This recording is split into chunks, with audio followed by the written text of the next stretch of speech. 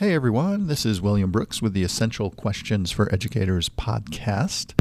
You have happened upon part 2 of when helping is not always helpful, or more positively, ways to be more helpful.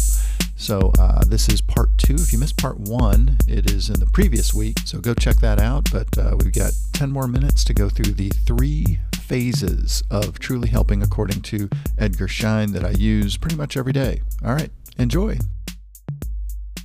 You're going to equilibrate the relationship by literally saying, hey, what's going on? I don't know what's going on. Essentially tell your story. I need to know, I don't know what's going on. Therefore, I'm not really one up on the situation, but let's kind of partner in this. So tell me what's going on. And then at that moment, you enter the first phase of helping, which is just helping them tell their story, keeping them in their story. Now, you as the helper are listening for moments that they maybe mention, but they gloss over and they don't really totally get into like a specific aspect where you're in your mind, you're going, oh, no, wait, go back. That's where your solution is. Nope. You have to be quiet and let them tell their story. And when I do a workshop on this, we practice this. We practice the phases one at a time. And literally in this phase, the helper is like, all right, so what's going on? And then the only thing they're allowed to do is smile, nod, say things like, go on. That's interesting. Tell me more. But you cannot inject or interject anything into their story. Awkward silence even works. And we practice that. And let me tell you, it does in fact work. So the first step is to keep them in their story. And here's the kicker. Sometimes when they're telling their story, they come up with their own solution. They come up with their trailhead to go down and explore. And the only thing you have done is created the space and the time and the attitude, the mindset to allow them to tell their story. Dr. Schein says something to the effect of, the skill of allowing someone to tell their story is the most underused skill in helping possible. I think I butchered that. But I think you get the point.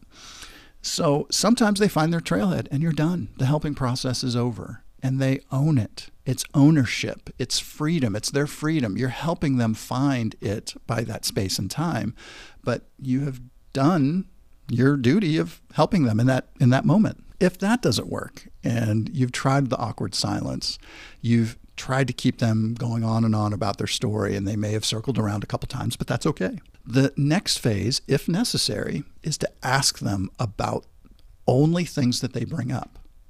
So you take on an attitude of humble inquiry into only content within their story. You interject nothing else. You don't say things like, or ask, well, gosh, didn't that make you angry? When they hadn't even brought up that they were angry. And they're like, oh, wait, yeah, well, I guess I was kind of angry. Then it's no longer their story. So you try in step 1, after you equilibrate and practice humble inquiry, step 1 is you just have them tell their story. If it works out, it works out. If it doesn't, it doesn't. Step 2 is to then ask them to go back into their story. Now, when I practiced this at Stanford, I was horrific at it because I wanted to offer advice. I wanted to offer solutions, and being around other, consultant types that were a lot more experienced than me back then, I wanted to feel like I contributed something. I wanted to feel, for lack of a better way of saying it, I wanted to feel smart. I wanted people to know that I was smart and I knew some different techniques and different solutions. So I was so bad at putting information into their story and giving advice. And when that happens, there's this mental interrupt that happens in them that Dr. Schein helped us to see on that first session. They pause and they're like, oh, and then it's no longer their story. So step 2, being the person that was asked for help, the helper, you ask the helpee about things that they bring up. Keeps them in their story. And then sometimes, because you offered some help by guiding them to a part of their story, they kind of go on and on about that piece a little bit, and then they find their trailhead. They find their answer, their solution, or the next step. Awesome. Then, finally, what I always wanted to go to first advice, try this process. Ooh, I've got a story about that. If all else fails with their story, that's when you interject into their story. Well, hey, have you ever tried protocols when you lead groups of teachers, groups of counselors, groups of administrators, any type of groups, to make sure that all voices are heard, that everyone is part of the conversation, so on and so forth? You can start giving advice at that moment and then let them wrestle with it. And then hopefully at that point, they end up with at least a trailhead, something to do in that moment. But that is the final thing that you would do. Now, Dr. Schein offers, and I think he mentioned this early, in the middle, and at the end. So early and often. He said, when you go about helping in this way, you have to accept feelings of discomfort, of possibly a lack of closure at the end, and a lack of solutions. So when you're acting as this type of helper, you kind of see yourself as a cog in their wheel as their wheels are turning. So you're just going to help them process. Maybe the conversation you have with them ends up not having a solution, doesn't have closure, is uncomfortable. There's moments of discomfort, especially if you use in the first phase where you just use that awkward silence. You're going to have that. But maybe you had to have that type of conversation to then find the trailhead in a day or two when they talk to someone else. You just never know. So to quickly summarize his technique, which again in workshops it's pretty good. It's pretty funny. Number one, access your ignorance. Hey, what's going on? I wasn't there. Tell me what's up. And then let them tell their story. Then, if necessary, ask them questions about their story. Then, if necessary, offer advice or a recommendation. So that's in a very quick version of a workshop that I do that is very powerful. And what I do is I have participants, one of the first things they do is they think about an issue they're dealing with at home, with kids, with a spouse, not the level of, okay, we need a couch, I'm going to do therapy or anything like that, but just something that's been bugging them, something that they, and it could be at school as well. But I warn them, hey, you're going to be talking about this with someone and you may be sharing out or someone may be sharing out. So don't get too deep, on this stuff. And so I take them through the various phases, having the helper help the helpee, and they kind of go back and forth and they're practicing the different phases. And then at the end, there's almost always smiles and thank yous. And I mean, I've had people come up to me afterwards and I've had people say, I think you just helped my marriage, or I think you just helped my relationship, or I think I'm going to try a couple of these things with my teenage daughter or teenage son or my friend. I actually had one person come up to me and say, this could possibly save my marriage. I'm going to go talk to my therapist about this.